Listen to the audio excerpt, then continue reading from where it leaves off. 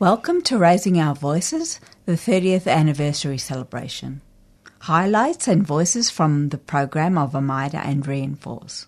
Is self-advocacy on the map? Panel members are Peter Waters from Raising Our Voices, Jen Hartgrave from Women with Disabilities Victoria, Peter Ferguson from Brain Injury Matters, Chloe Stewart from ICANN Network, Liz Cairns from NDIA, Sue Smith from SARU, Trisha Maloney, who is comedian. Enjoy. Okay, let's move on a bit. It's Lou Nelson on behalf of Valid.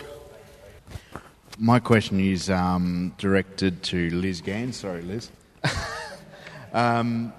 If people with a disability aren't happy with what they're getting, right, through the NDIS, can self-advocates play a role, and if so, how?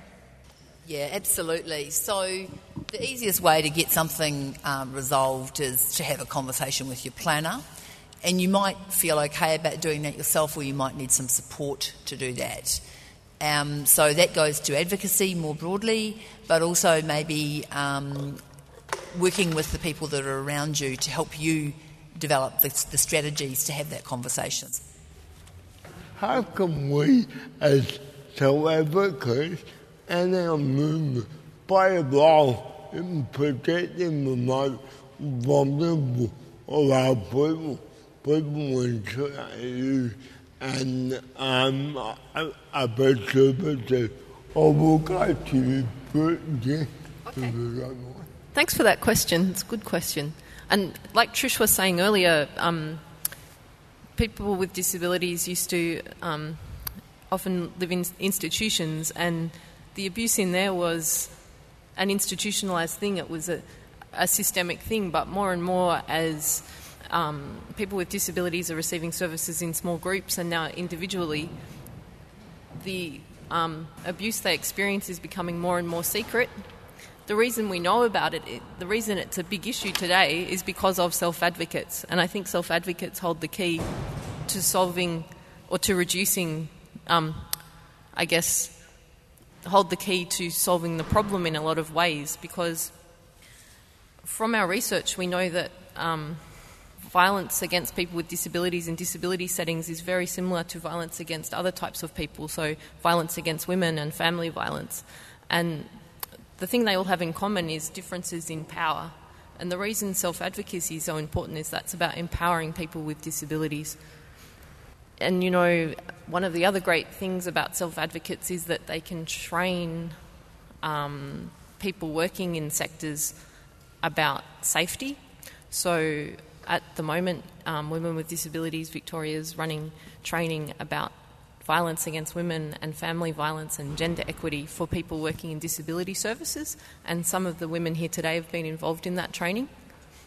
And the other type of education that workforces need is about how to be disability accessible. So places like centres against sexual assault, police stations, magistrates' courts, Geelong train station, hospitals and family violence services. Self-advocates have so many strengths to be able to teach those organisations and those systems about our rights and our requirements. I'm Susan, and today I have a fellow member from the Powerful Parenting Group. Hello to Andrew. Hi, how ya? We are a group of people with intellectual disability who have lost their children or are at risk of losing their children to protective services. We have formed a group because large numbers of people with intellectual disability are affected by this issue, and we believe it is one of discrimination. protective services can work to reunite parents who have harmed their children with their kids, but when a parent has an intellectual disability, this is not usually the goal. Even if the parent has never harmed their children, we think this is unfair. Our mission statement is that everyone should have the hope to be reunited with their children one day. We also believe that all parents should get the support they need to parent so they don't lose their children. Access is a big issue. Andrew, can you tell us a bit about your issues with access? Do you get the access to your child that you would like? Mum, I got him this weekend. And it'll be our second sleepover. The first sleepover was unreal. Had no issues with him being in my home and unsupervised. Have you ever had to have supervised access, and was this an issue? As I said, at first I agreed to have supervision because it was my first child, and I think I would need someone to make sure I did the right thing by my child. Another important issue is training in parenting. Protective services sometimes argue we can't control our children, but they base this on the past. They only look at your skills now, not what you could learn. They don't train at your pace. They say less time is given to train a parent because the quicker the decision is made is the better for the child.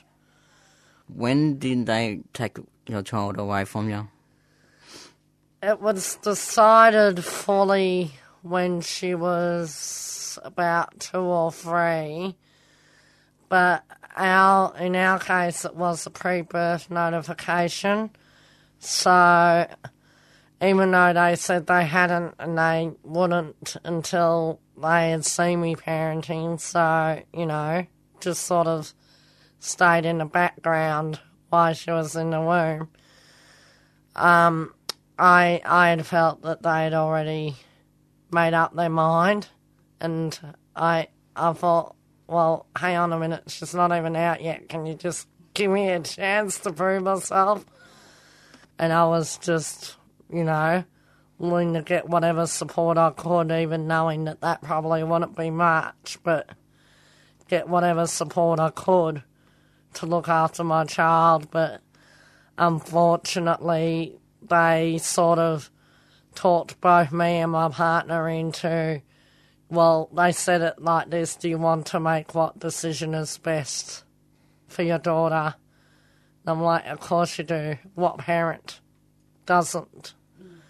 And so with that, I didn't feel like I had a comeback at that stage for that, because I wasn't involved with Reinforce, which is another self-advocacy group that I'm involved with now. I wasn't involved with self-advocacy at all. I didn't really know about my rights, and I guess at that stage I was just all trying to do whatever they said. So if they said jump, I would say how high to try and see if I could get my daughter back, and I don't believe it should be that hard for parents with an intellectual disability.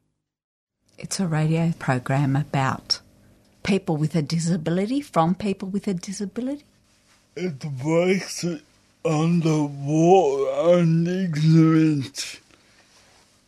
It helps people better understand us. Yes, I agree with Jeff. It is, in a small way, raising awareness of the particular hassle faced by people with disability and, in fact, lives of disabled people. It's important for people to have their voices heard. Happy anniversary, Raising Our Voices. Today we'll be talking about ABI, which is acquired brain injury, and change.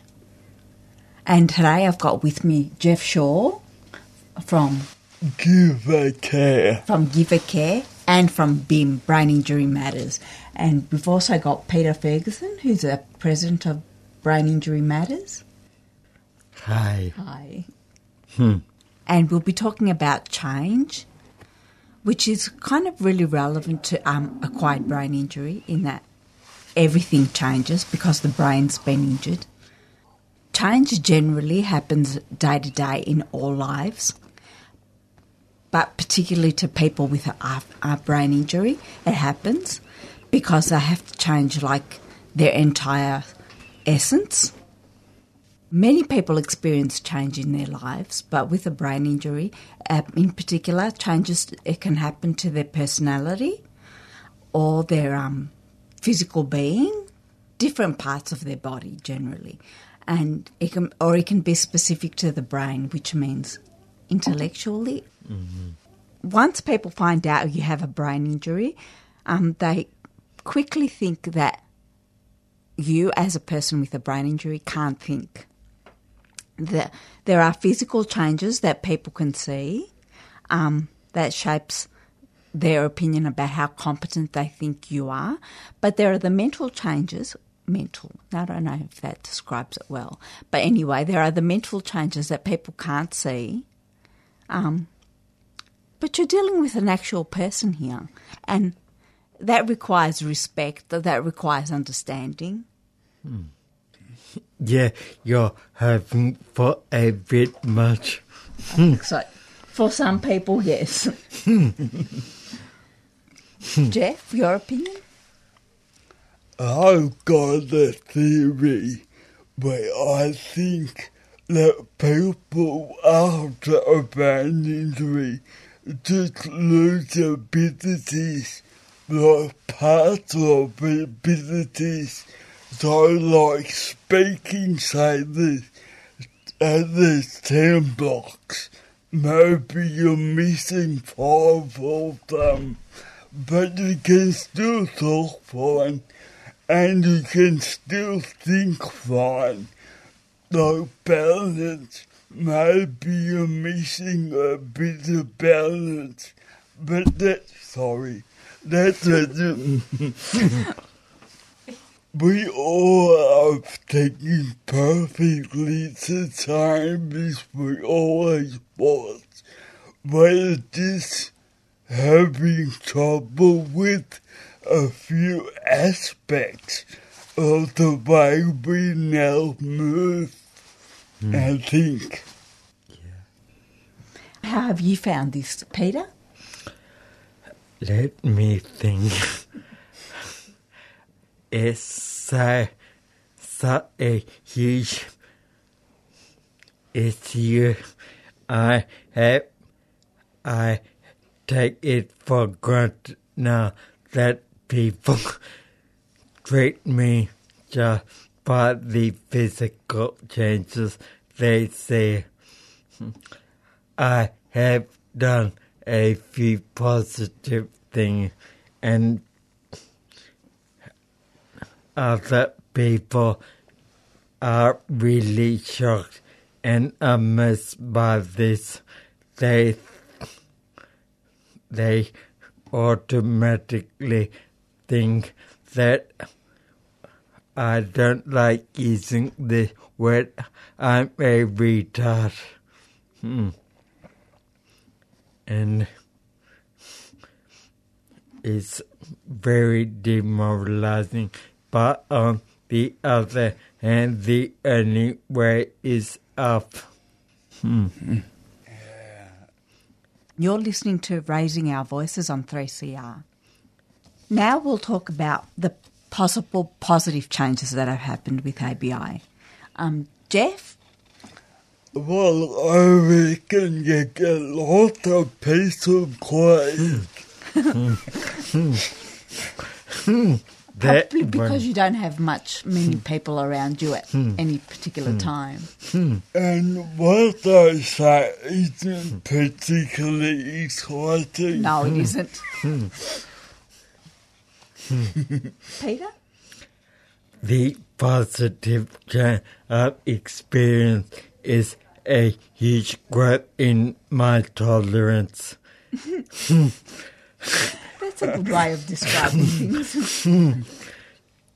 Tolerance for it is the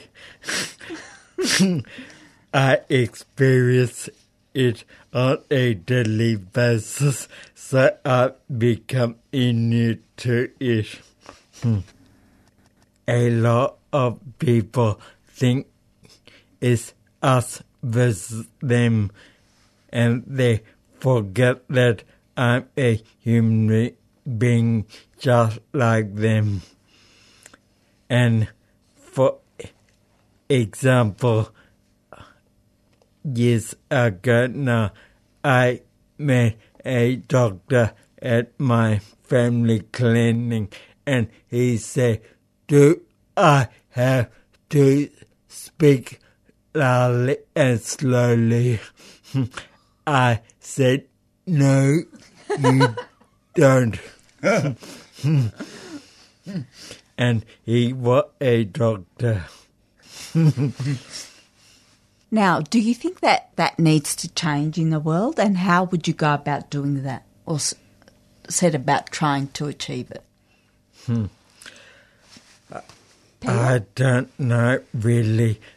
Awareness raising is the mantra of BIM, and my dream is to make a short 5-minute in-your-face ad like the TACS and show it at mainstream cinemas and raise people awareness in that way. Welcome to Raising Our Voices. I'm Ray. Today we're here with Pauline. Hello, Pauline. Hello, Ray. Peter Waters. Hello, Peter. Hello, Paul. How are you, bud? All right, thank you. Yep, pretty good, Pete. Thanks for coming in again. Not a problem. Last time we spoke, you were going to ride your scooter from Sydney to Melbourne to raise money for kids with disabilities. It was called Muddy's Wacky Scooter Bash. So now you're back, but I think first of all we need a round of applause. Woohoo! Wow. Well done, Peter. What a great effort. What a great effort. Peter, what a great effort. Was it funny? Yeah, was it fun? Fun, not the word. Fun's not the word. I think it was the best thing I've ever done. 2 weeks of riding a wheelchair through town. I never knew where it existed. Down hills, up hills, you know, it was definitely fun. Definitely fun. That's great. Glad to hear it was fun. And was it hard work too? I feel like it was hard work. Yeah, but it was enjoyable hard work. It was not a chore. It was, you enjoyed doing that hard work. And yeah, it was hard work. But we got on and did it well. That's great. So you set yourself a challenge, but I'm wondering, what did you learn about yourself along the way?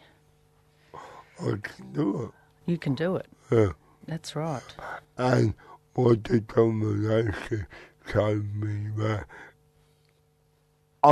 not everyone can do it, but there are other people out there who could do it. And if there are barriers, you find a way around them or over them or under them or whichever way you've got to go. Yeah, we had a lot of barriers before that, but we overcome them. Well, thanks, Pete. Congratulations on an incredible effort. Well done. Thank you, Paul. And again, thank you to all people out there. Happy anniversary, Raising Our Voices. Yeah, them. Welcome to 3CR Community Radio. Well, we interviewed quite a few people today on public transport. We did. Norrie and Tim and Luke and myself, Pauline. How are you guys? Good. We're good. Yeah, and Raising Our Voices has decided today's our public transport special. Yes. It is, yep. So we went down to Flinders Street, didn't we? We did. We certainly did, and did some interviews. That's right. A lot of people spoke to us, and today we're going to play you some of those people, but we did speak to a lot of people. Yes, we did.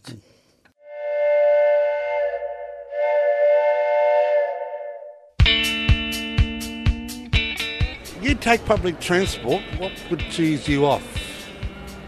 When it doesn't turn up. What more would you like to see done on public transport to make it feel better? They might say that it's a high priority, but if it really was a high priority, they'd crack on and build the new rail link rather than mucking around with this road that nobody really wants. If they're serious about it, just do it. Quit talking about it, you know. Okay, thanks for your time. Cool. Thank you. You take public transport, don't you? Yes, I do. Okay. Public Transport of Victoria says that it is last year public satisfaction was at an all-time high. I have friends who use public transport a lot, and I don't know that they would necessarily agree. But, I mean, there's lots of it, so I guess that's a positive. You have to always look at there's a positive. There is lots of different types of public transport. The Victorian government says public transport is at a high priority. What more would you like to see done on public transport to make it better? I always feel sorry for people who live very far out, because I think that when they build new suburbs, the last thing they think about is public transport. So for those people, they move into new areas and they've often isolated. So I think that they really need to do something about people in the sort of outer areas. Okay, thanks so much for your time. Thank you very much for asking me.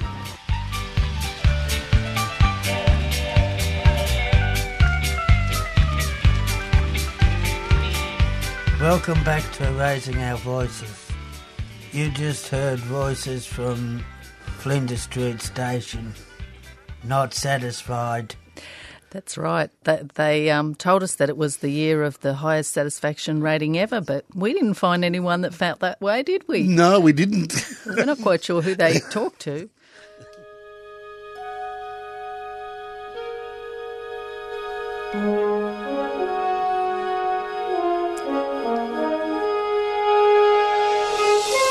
Welcome to Raising Our Voices. This program is coming from outer space. Outer space can be a big wide, with stars and moons and planets. Yes, you're in Star Trek land, and you're in Oztrack land too. Stay tuned to the program, which is now coming to you on 3CR, your 855 on the AM band. Hello out there in Spaceland, and thank you for tuning in to Raising Our Voices on outer space.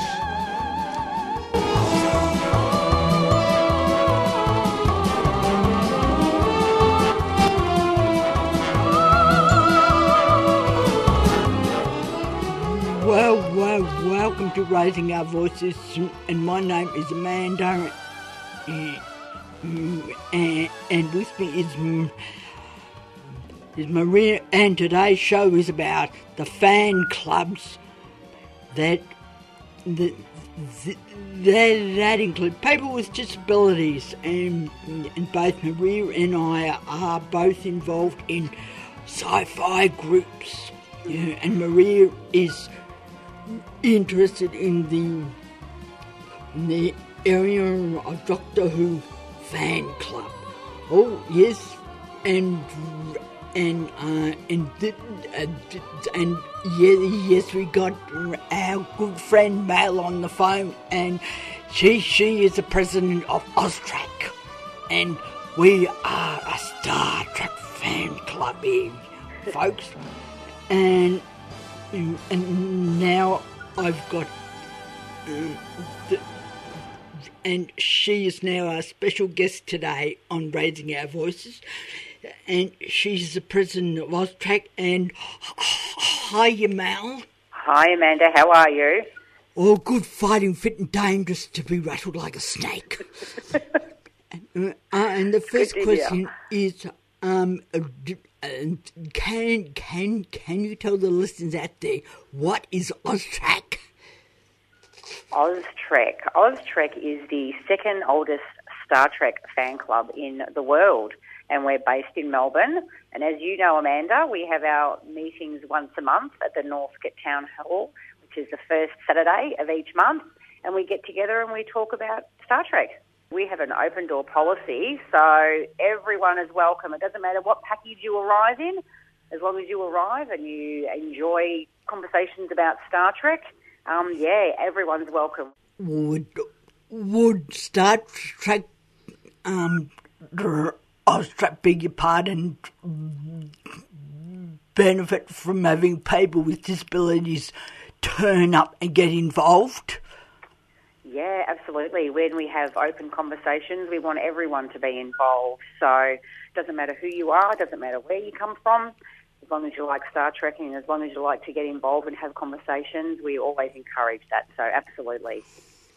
And just something just flicked through my brain here, Mal, that I haven't even thought of. Do you realise that we've just made history on 3CR as well as Austrac, well as Star Trek, and this is also a new program that we've never done on Raising Our Voices. So us three combined have made history on 3CR, on the 855 on AM band. In other words, wonderful. Star Trek invades 3CR. It's fantastic. And I thank you. Thank you for your fighting words, Mel, and I'll see you the next time round. And yes, we've made history, folks, and now we're sliding to the Star Trek thing. And thank you, Mel. You've been listening to Raising Our Voices on 3CR. We hope you've enjoyed the show. We'll be back next month. Happy anniversary, Raising Our Voices. You've been listening to a 3CR podcast produced in the studios of independent community radio station 3CR in Melbourne, Australia. For more information, go to allthews.3cr.org.au.